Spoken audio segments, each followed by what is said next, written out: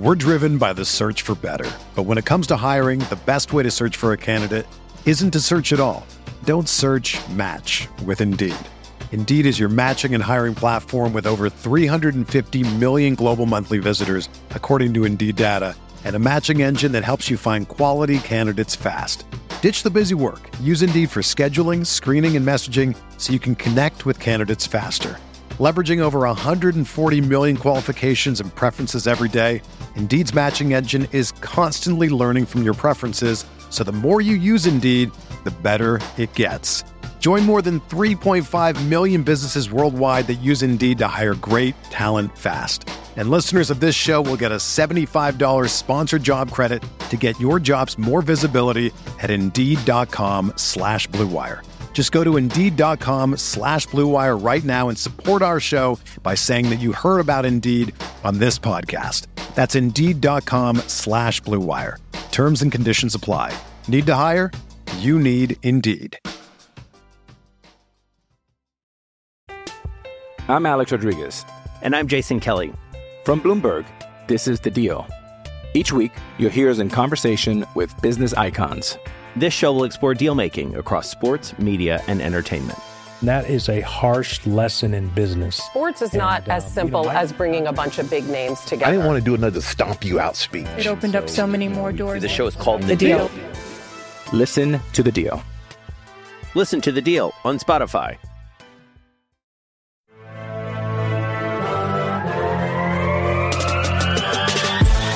Minutes a day, 365 days a year. This is the Pack-A-Day Podcast.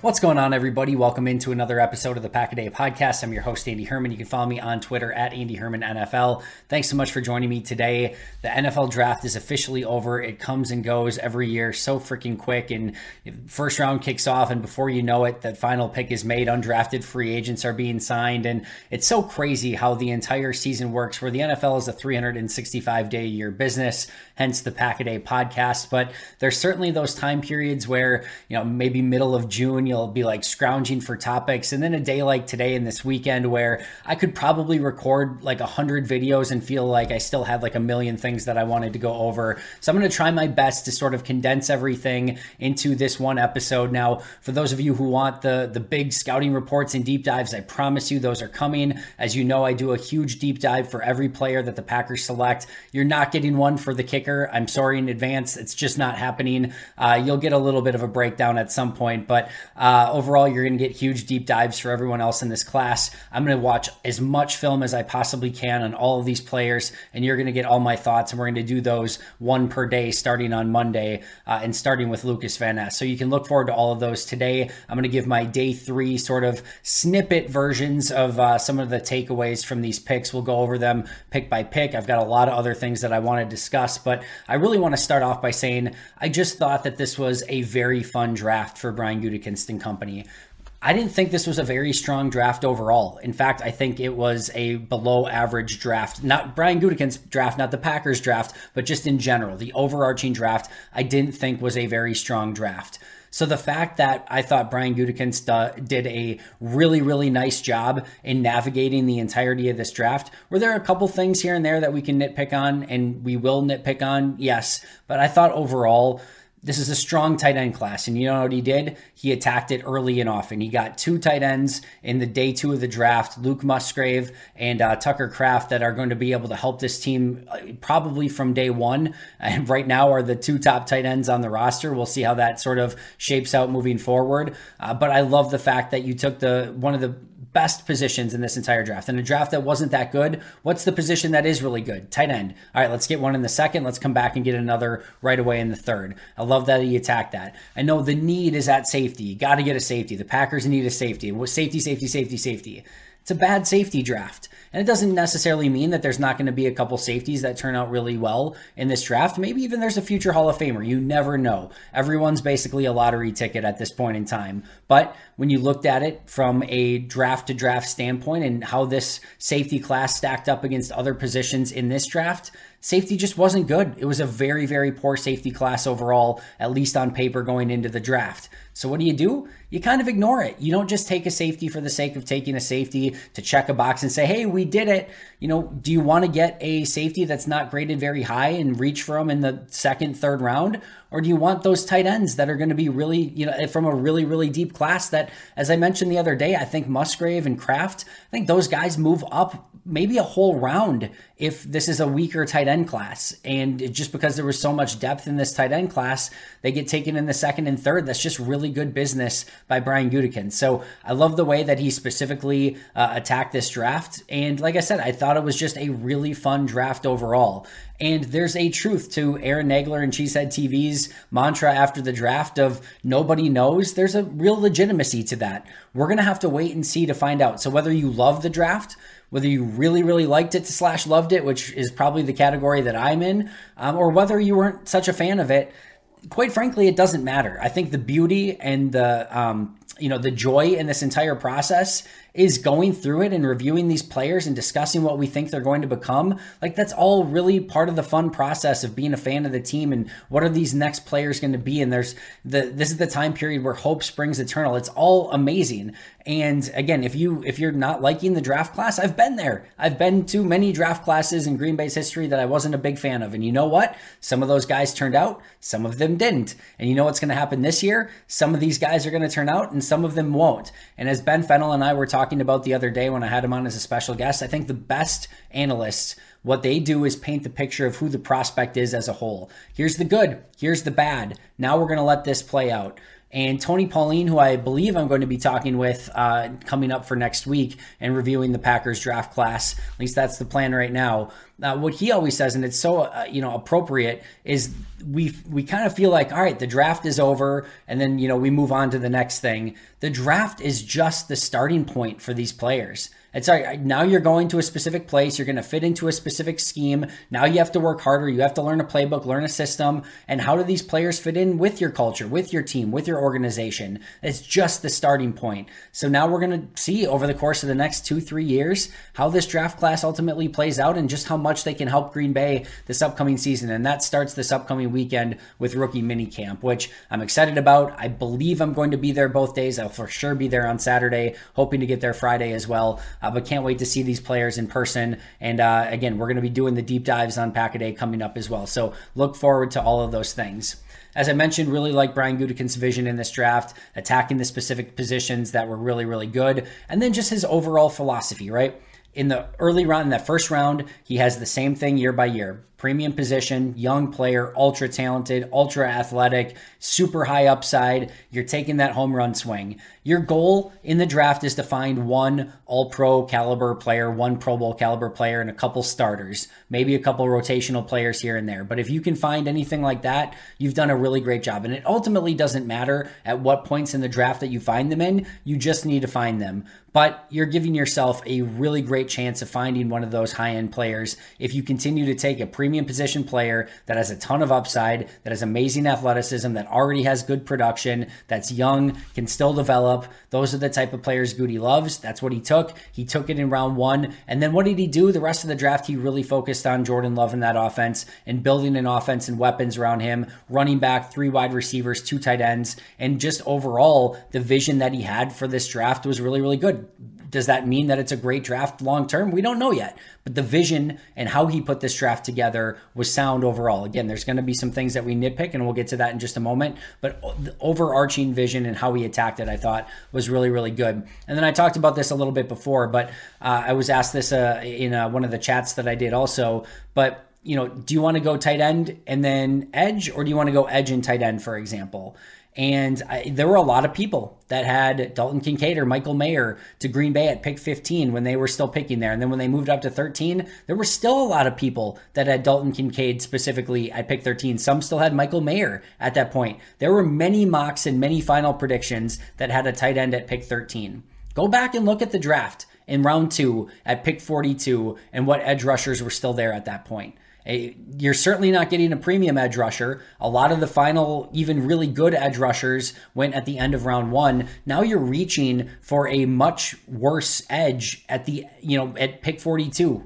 And so you can take Dalton Kincaid or Michael Mayer in round 1 at pick 13. And Kincaid didn't even go till way later. Mayer didn't go until the beginning of the second round. And meanwhile, what do you get at pick 42? A player that legitimately could potentially become the best tight end in this class, and one that does not have that much of a difference from Dalton Kincaid, the guy that went, 25th overall, I want to say, right in that range, and, was taken as the first tight end. So you have to look at, your sort of draft board and what you're going to expect happens. If they would have taken a tight end and then tried to get an edge in round 2, you're looking at a very similar tight end to the one that they have, really in even round 3, and with Tucker Kraft as well. Like, you could have, I think there would have been people, if I told you going into the draft that Green Bay took Dalton Kincaid at 13 and then took a second and third and moved up to the bottom of the first and took Michael Mayer, and like, hey, we got our 2 tight ends, we're super excited. There would have been people that have been excited about that going into the draft, because I saw people say things like that.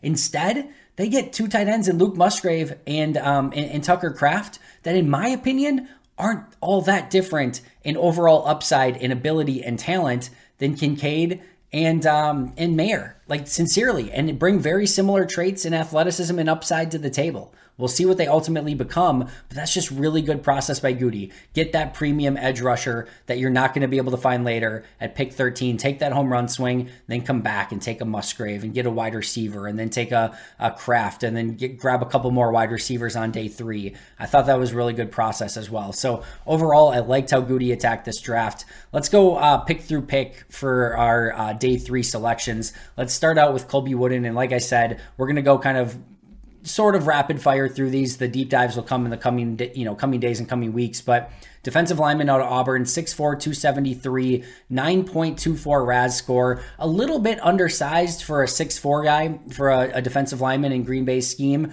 But this is going to be a very fun rotational piece. You throw on the tape of him, he gets into the backfield, he penetrates. I like that he can play with leverage. He is going to be a player that I think works his way into the rotation very quickly. And you start looking at this defensive line rotation. We know that Kenny's going to be the guy. They're going to expect big jumps from TJ Slayton and Devontae Wyatt, aside from Kenny, as probably your 3 starters in a base 3-4, and really, base 3-4 isn't going to get played all that much, but you get the point. Those are going to be your 3 primary defensive linemen. Now you get a Colby Wooden in, early day 3 of the draft. You come back a little bit later, and we'll certainly talk about Carl Brooks in just a moment, but now you've got some rotational pieces. You still got a Jonathan Ford, a 7th round pick from a season ago. And then you still have got, a couple other rotational pieces on that defensive line as well. So I think that is a really good starting point for the defensive line. And really, outside of Kenny Clark, you've got Wyatt picked last year, Slayton, a couple years before that.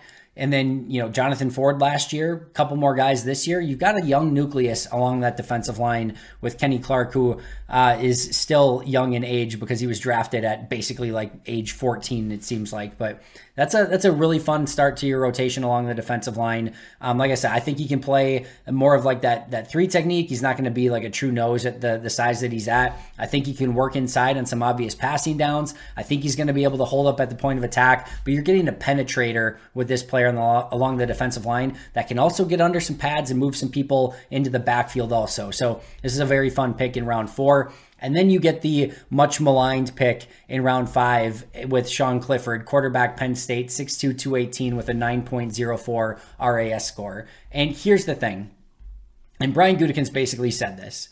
They knew they needed a backup quarterback. And what happened right before they picked Sean Clifford? There was a run on quarterbacks. And he basically said, we had one guy left on our board that we still liked. And I think they would have preferred to have taken Sean Clifford later in the draft and not maybe been so aggressive at that point. But he literally said, he's like, we looked at our board and, there was, kind of one quarterback left that we liked, and we looked at some of the other positions, and there were a lot of those players at those positions that were still left. So if we missed on a couple of those, we still had a couple more that we liked, basically. So they took the quarterback, the last guy that was kind of left on their board that they liked, brought him in for a visit. And I know, again, this was a bit of a maligned pick. Here's the thing. If you're picking a quarterback at the 5th round, in the 5th round of the draft, you are looking for something that you can sink your teeth into. You're looking for something that you think you can develop. And I think that's what you're sort of getting here with Sean Clifford, is that Green Bay found a couple things that they really liked. He was a 4-year captain in high school, a 2-year captain at Penn State. He's got great toughness, great leadership traits, a very athletic quarterback with that 9.16 RAS. I think he had like a 4.6 40 in the 40-yard dash. He's got some speed. He's got some mobility. I actually think he fits what Matt LaFleur likes to run on offense. I think he can run sort of that RPO-based offense. He's going to have some of that mobility as well. I think he can make those reads. He just needs to become more accurate. He's got a pretty good arm. He's got a pretty good base. His footwork's not terrible. Like, you can look at Sean Clifford and take away the up and downs and the inconsistency and take away some of the decision-making at times and those sort of things. He's got some productivity as well, but you look at the quarterback, you look at the base, you look at the footwork, and there's some things to work with there. And you add that with some, the leadership traits and high, basically was highly sought after coming out of college or high school. Like, there's some things there that you can work with. Is it ideal? No. Would I have liked, maybe a Jaren Hall out of BYU more? Absolutely. But if we've reached sort of the 5th round in the draft, and the biggest thing that we're nitpicking is, could they have taken a different 5th round quarterback? It's not the worst thing in the world. Could they have maybe waited? Probably. But if that was the last guy on their board, like, you get it. You understand it. And you just hope that they saw something on tape. And maybe it's something that they thought is correctable, right? So maybe with Clifford, maybe they thought that it was like a mechanical thing. So his decisions were fine, and he's got the base, and he's got the arm talent, he's got things like that. But the thing that was holding him back was accuracy. And maybe they're like, if he just fixes this one thing with his footwork, or his one thing with his, whatever it is, like, we think that he can develop and, into a more accurate quarterback. And the truth is that the upside here is probably a backup quarterback, and he's going to have the opportunity to earn that job this upcoming year. But not my favorite pick in the draft, to say the least. I would have liked Jaren Hall, the quarterback out of BYU, a whole heck of a lot more at this point, but we'll see what he can ultimately become. And, there is a little bit more to him than I think. I think people see that a lot of the draft analysts didn't have him as a, draftable candidate. A lot of them had him as an undrafted guy. I get it. I really do. I understand it. Like I said, not my favorite pick, but I think there's a little bit more there that Green Bay saw and can potentially work with. And we'll see what he can do ultimately in mini camps and OTAs and what he can potentially bring to the table. Dontavian Wicks, wide receiver, Virginia, 6'1", 206, 9.17 RAS. This is a player that throw away 2022. Just throw away 2022 and watch 2021. You watch 2021, and he is a heck of a football player that is getting open consistently, making contested catches. He had insane productivity, 9 touchdowns. He's doing everything. You get to 2022, like I said, just don't watch it. Burn the tape. Move on. And what you're hoping for Green Bay is that in the 2021 tape is what is the real Dontavian Wicks, and that there were things that maybe held him back. This new system, the new offense, some of the players around him just wasn't as good of a fit. That's possible. And, that's what you're hoping for. There's a little bit of Jamon Moore here. From reports, he sort of struggled with some of the offense that they were putting in 2022, had some concentration drops, had some concentration fumbles. Those are things that he's going to have to get cleaned up over time. But you just throw on the 2021 tape and you see everything you need to see for the type of playmaker that Dontavian Wicks can become. I don't mind the fly. That's exactly the type of flyer that you should be taking in the 5th round of the draft. Extreme athlete, 9.17 RAS. It's everything that Green Bay looks for. Had a phenomenal year in 2021 that you can lean on. You hope to get him back to playing at that level, and the upside is absolutely there. And if it misses and the 2022 Dontavian Wicks was the real Dontavian Wicks, you missed on it. You lost a 5th round pick. It's not the end of the world. The upside was worth the play here, and I like the pick ultimately for Green Bay. Carl Brooks, defensive lineman, Bowling Green, 6'3", 303, 5.87 RAS. Went a little bit out of their normal, high-level athleticism to go get Carl Brooks.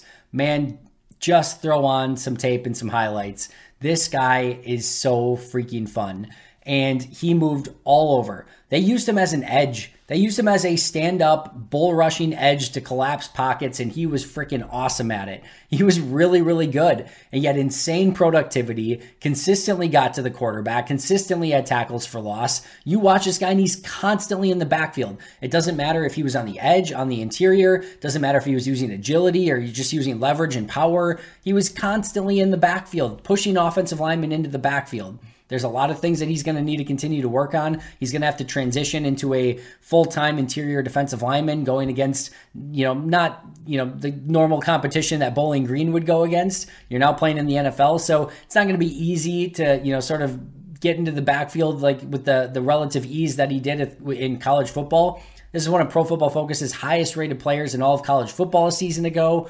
There's some really, really fun tape on him. I can't wait to do a huge deep dive into him as much as I possibly can. I don't know how much Bowling Green tape I'm going to be able to get my hands on, but we'll figure something out. I'm going to watch as much as I humanly possibly can, and we'll do the deep dive soon. But this is a very fun rotational player, and I think they found something here just, on my initial watch through with him. So really, really fun player. Can't wait to dig into him deeper.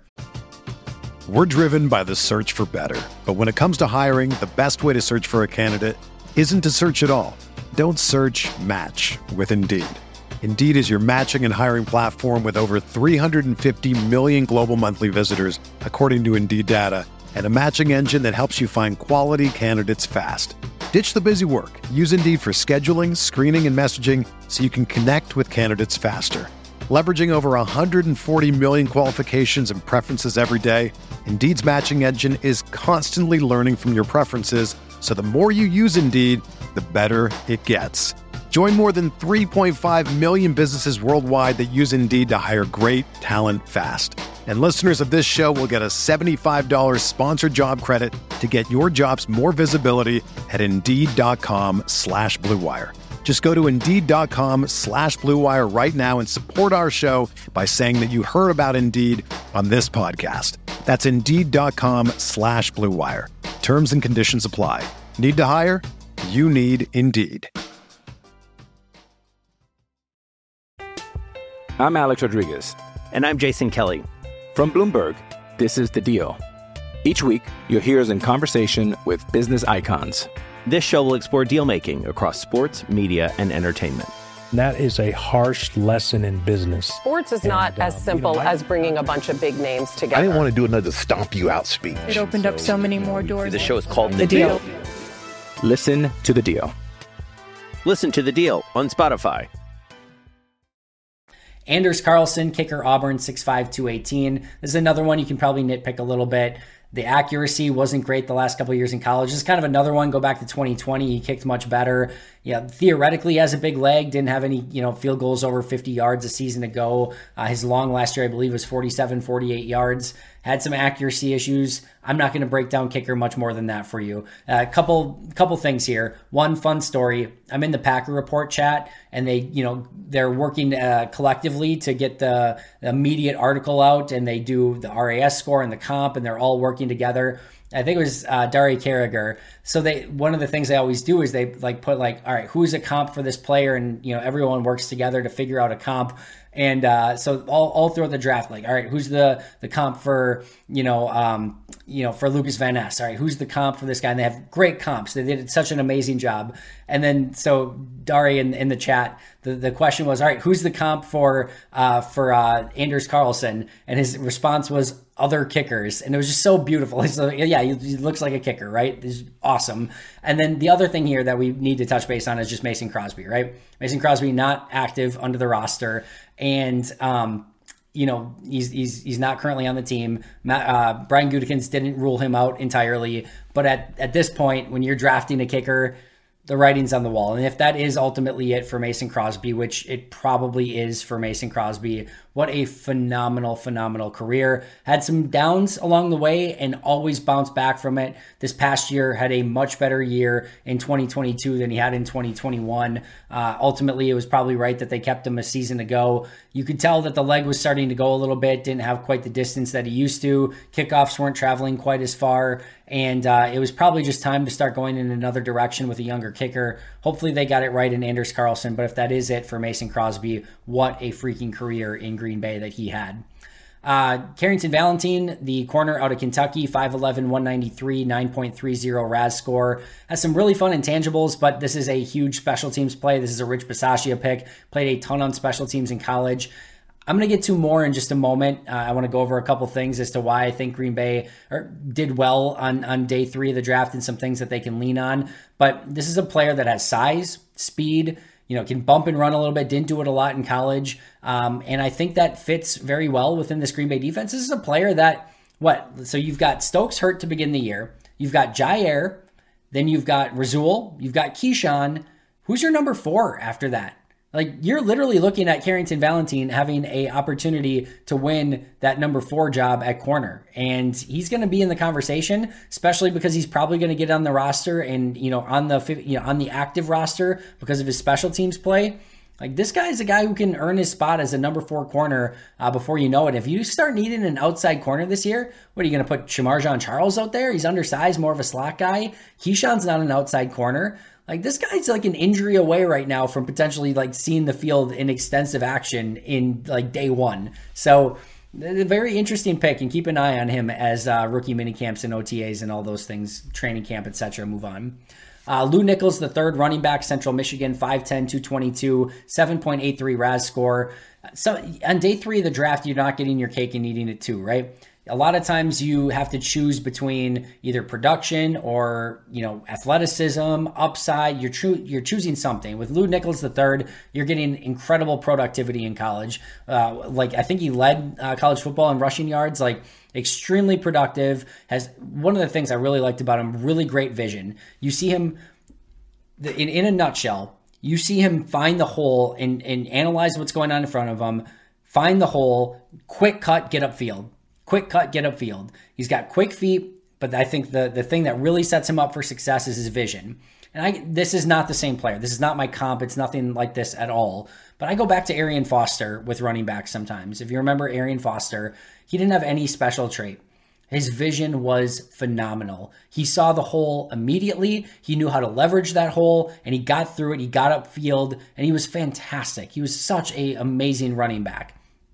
There's a little bit of that vision, that cut, that get upfield, and it's really fun to watch. And when he's really going and going well, that's what kind of sets him apart. Now, doesn't have the breakaway speed, has some good power, but he's not exactly like a power back either.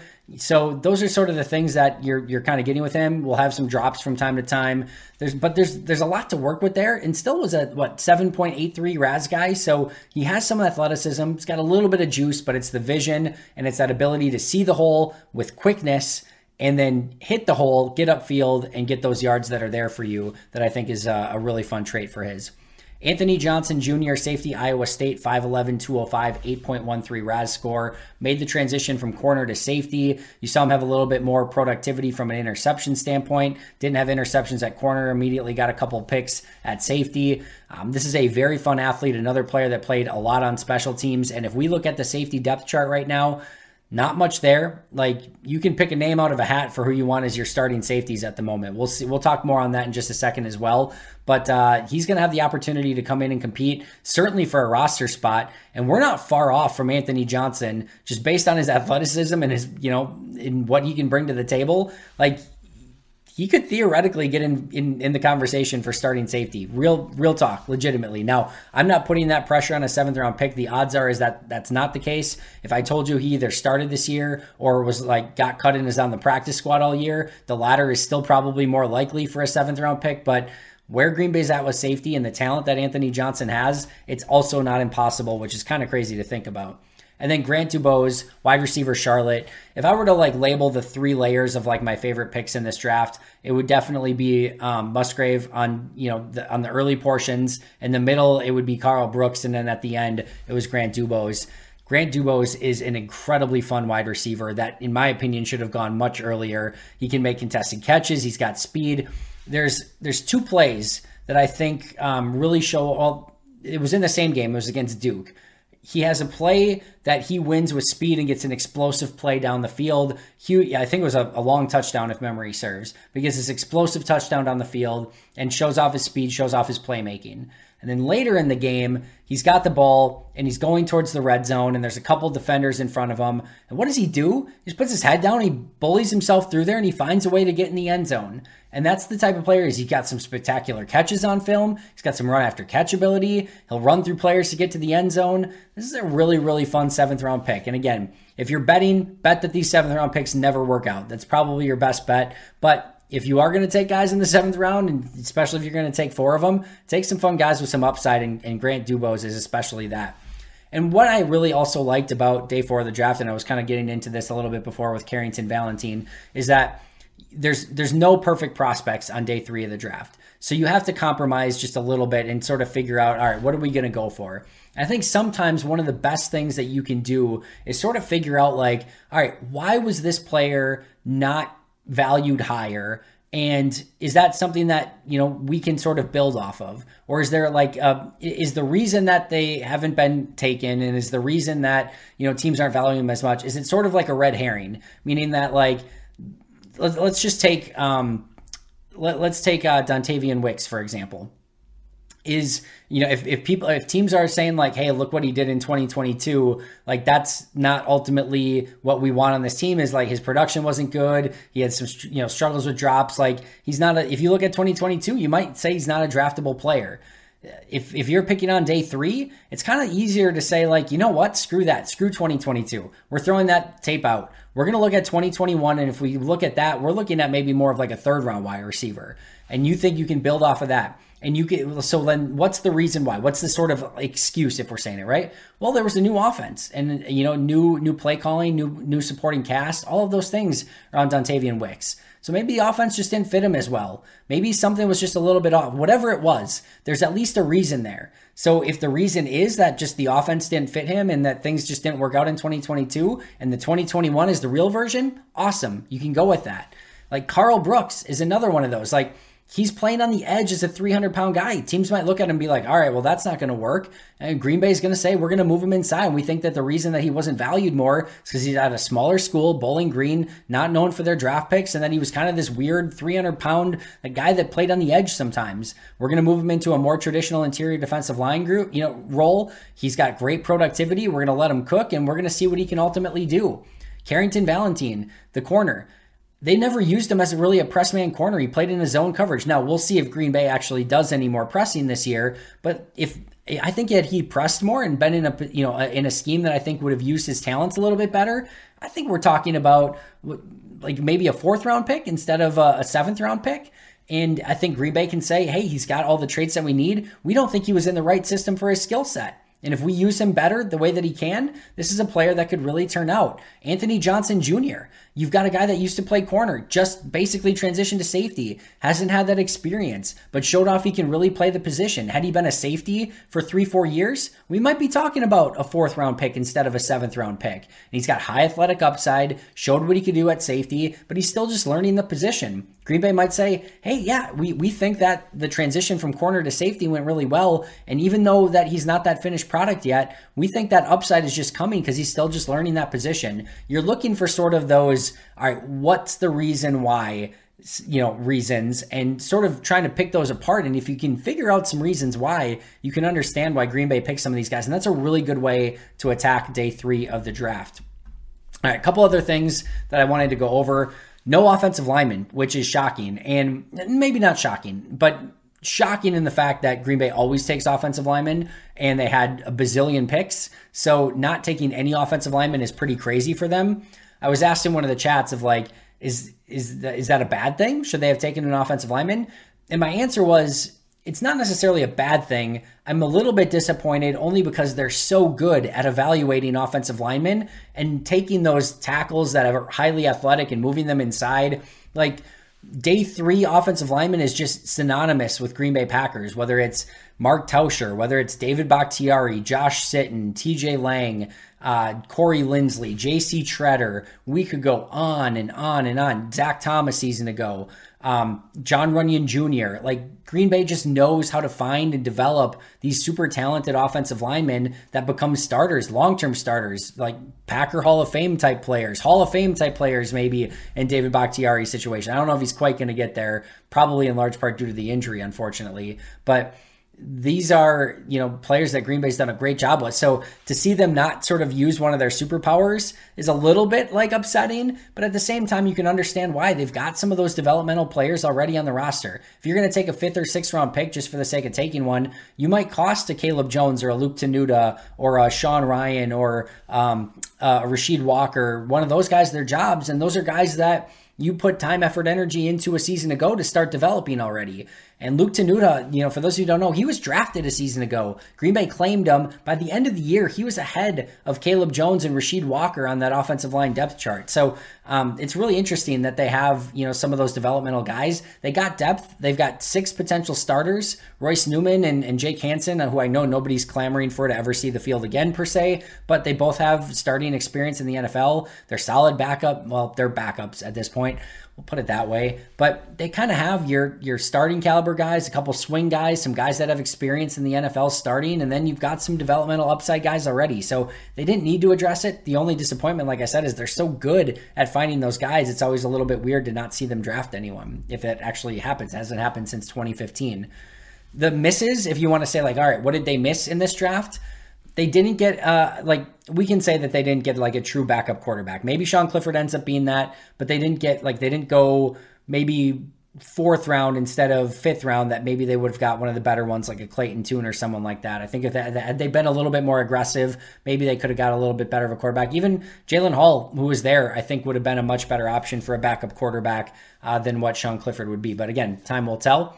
Cornerback depth, they did get Valentine, but there's not much else, right? Again, and we talked about it earlier, you've got Shamar Jean-Charles, who hasn't proven anything, Keandre Thomas, there's not much there for backup corners. So they do get somebody in the 7th round, but that's a tough ask to sort of build out the depth at corner. They didn't really attack that. And then starting safety, right? And this was not a good draft for safeties. I've already praised them for not attacking it aggressively because it wasn't a good position in this draft, but they still are lacking those starting caliber safeties on the roster. Then that brings us to the question of all right, what veterans should they sign? Should they go bring back an Adrian Amos or someone like that? And I'm pretty steadfast against any of that. And the reason why, first of all, from an Amos standpoint, he looked 3 steps slower a season ago. He looked kind of just ready to be done. And for a team that's not ready to compete, I don't have any doubt that maybe he could bounce back this upcoming year, have a really nice season. Quite honestly, I hope that he does. I don't care, hopefully he's not an NFC North team, but if he goes to Baltimore, for example, I hope he has a great season in Baltimore. I'll be cheering for him 1,000,000%.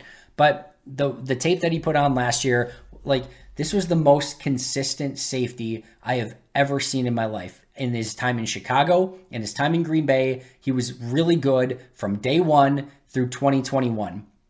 And then 2022, it was bam, there was a significant drop off. And here's what I will ultimately ask you. And this is, I really want you to think about this for a second. Is signing Adrian Amos going to help you win a Super Bowl in any timeline? The answer is no. He's not going to help you win a Super Bowl this year. And you're signing him probably for a 1-year deal. He's not going to help you win a Super Bowl in 2024. He's not going to help you win a Super Bowl in 2025. You know who could maybe, I'm not saying it's likely, but who could maybe help you win a Super Bowl in 2024, 25, 26 down the road? Your younger players. Maybe an Anthony Johnson. I would 1,000,000 times over. If you could say right now, who do I want getting snaps in 2023? Adrian Amos or Anthony Johnson? I'll take a 7th round pick, Anthony Johnson right now. I want Anthony Johnson getting those snaps. Because there's no scenario in which Adrian Amos helps win a Super Bowl. Anthony Johnson, maybe he does. Probably not. He's probably not the guy that's going to help. But hey, let's find out. Let's see what he can do. Maybe you get a surprise out of it. Maybe he ends up being a really solid contributor, solid starter, or maybe even just a nice 3rd rotational safety down the road. You need those. Even on Super Bowl team, you need a rotational safety. You need a guy that can step up and play for you. You know how you can get that? You can develop the player, let him play and see the field.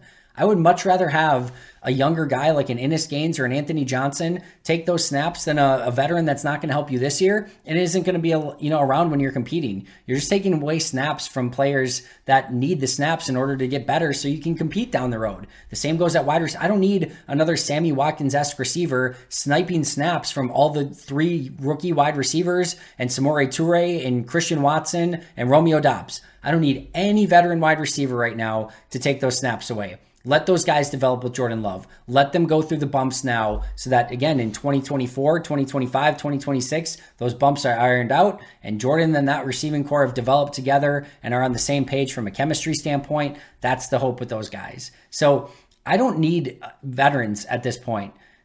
and if you're saying, well, it'd be nice to have a veteran wide receiver so they can put the armor. That's what your wide receiver coach is for. I don't hate that philosophy overall. I like when there's a veteran in the room. I think that there can be some help with that, but I also don't think it's necessary. These are professional athletes, professional football players. They know how to do it, and they have a wide receiver coach for that very exact thing. So I'm not concerned about that. I want to see these young guys play, and I want to see them given the opportunity to succeed and see what they can do and see if they can develop into the players that can help the team when that next Super Bowl window is open. And furthermore, let's just say you can sign Adrian Amos right now for a 1-year, $2 million deal.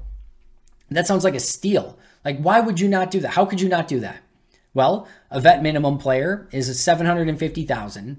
And so you're taking $1.25 million from future salary caps by signing in Adrian Amos, who, again, we just mentioned is not going to help you win a Super Bowl in any timeline. And you're now taking snaps from younger players who you want to develop and get better so that they can help you on that next timeline. And you're now taking $1.25 million from future salary caps because salary caps carry over, and now you're paying him this year with some additional funds that isn't a vet, minimum. And so that's going to take away from future salary caps. Is it that big of a deal? Is it that much money if you could get him for a 1-year, $2 million deal? It's not.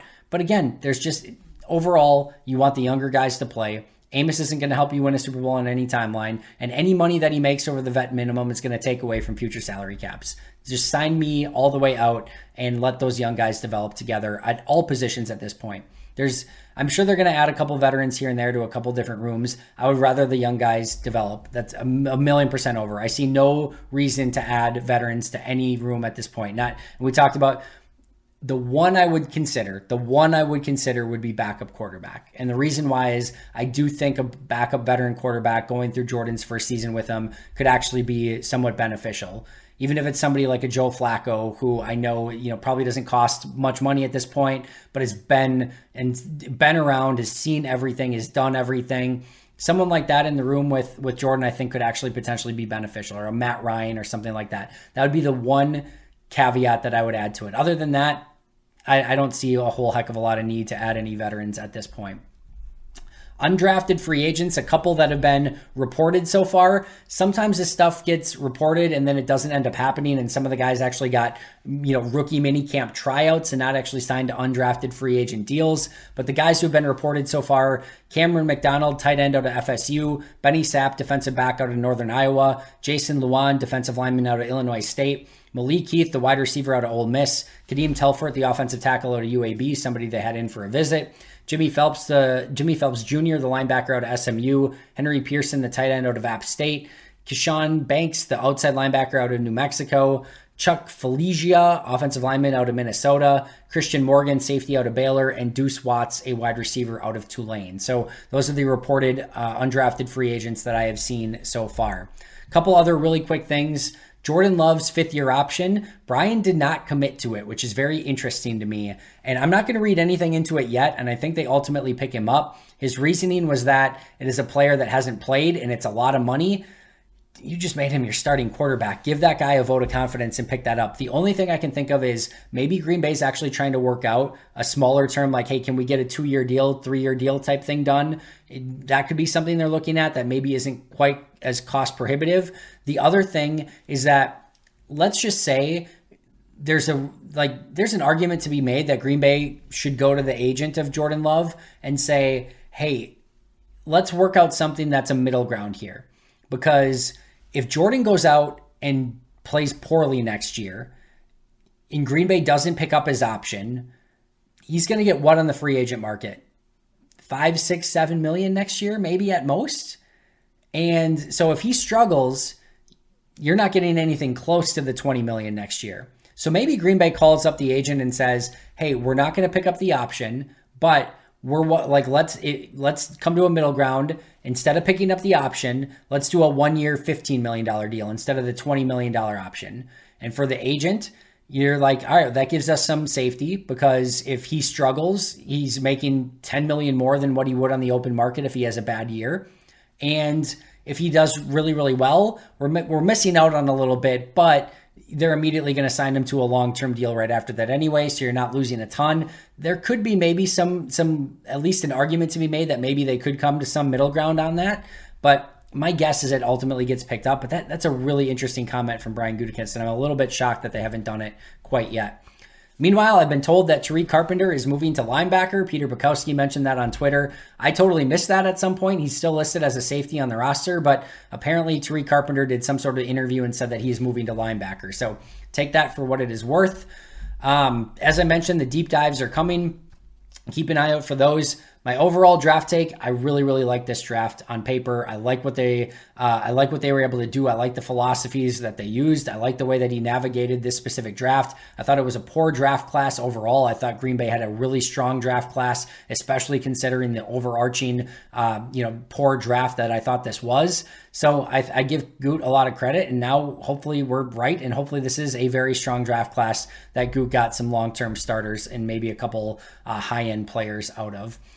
That is going to do it for me. Before I exit and do my normal outro here, I just really want to say thank you. I've done a lot of the Q&As. I've done a variety of different videos, some once following picks. I did a Q&A over with Bleacher Report. I did, obviously we've got our audio podcast. We've got everything. Our numbers were through the roofs on YouTube and on the audio, and just all of it has been beyond amazing. People were super generous with the super chats. I love doing this, but it doesn't, if I was just, when I first started, I was doing a lot of this stuff, and I basically had like 2 friends and like a family member that were listening to me, and I think they were just kind of being nice. And so to be able to do all this and have you guys follow along with it, it means a whole heck of a lot. It's a lot of work that goes into it. My voice is shot right now. I am dying. I think I've got like 8 hours of sleep in the last 3 days. I've got a lot of tape to watch coming up over the next couple weeks, really, as we get into these deep dives. It is a labor of love. I love every second of doing it, but it means so much more that I get to do it along with all of you guys. So thank you so much for joining me all this week. I'll be right back here tomorrow with an all-new episode because we do this 365 days a year. But until next time, and as always, go Pack Go.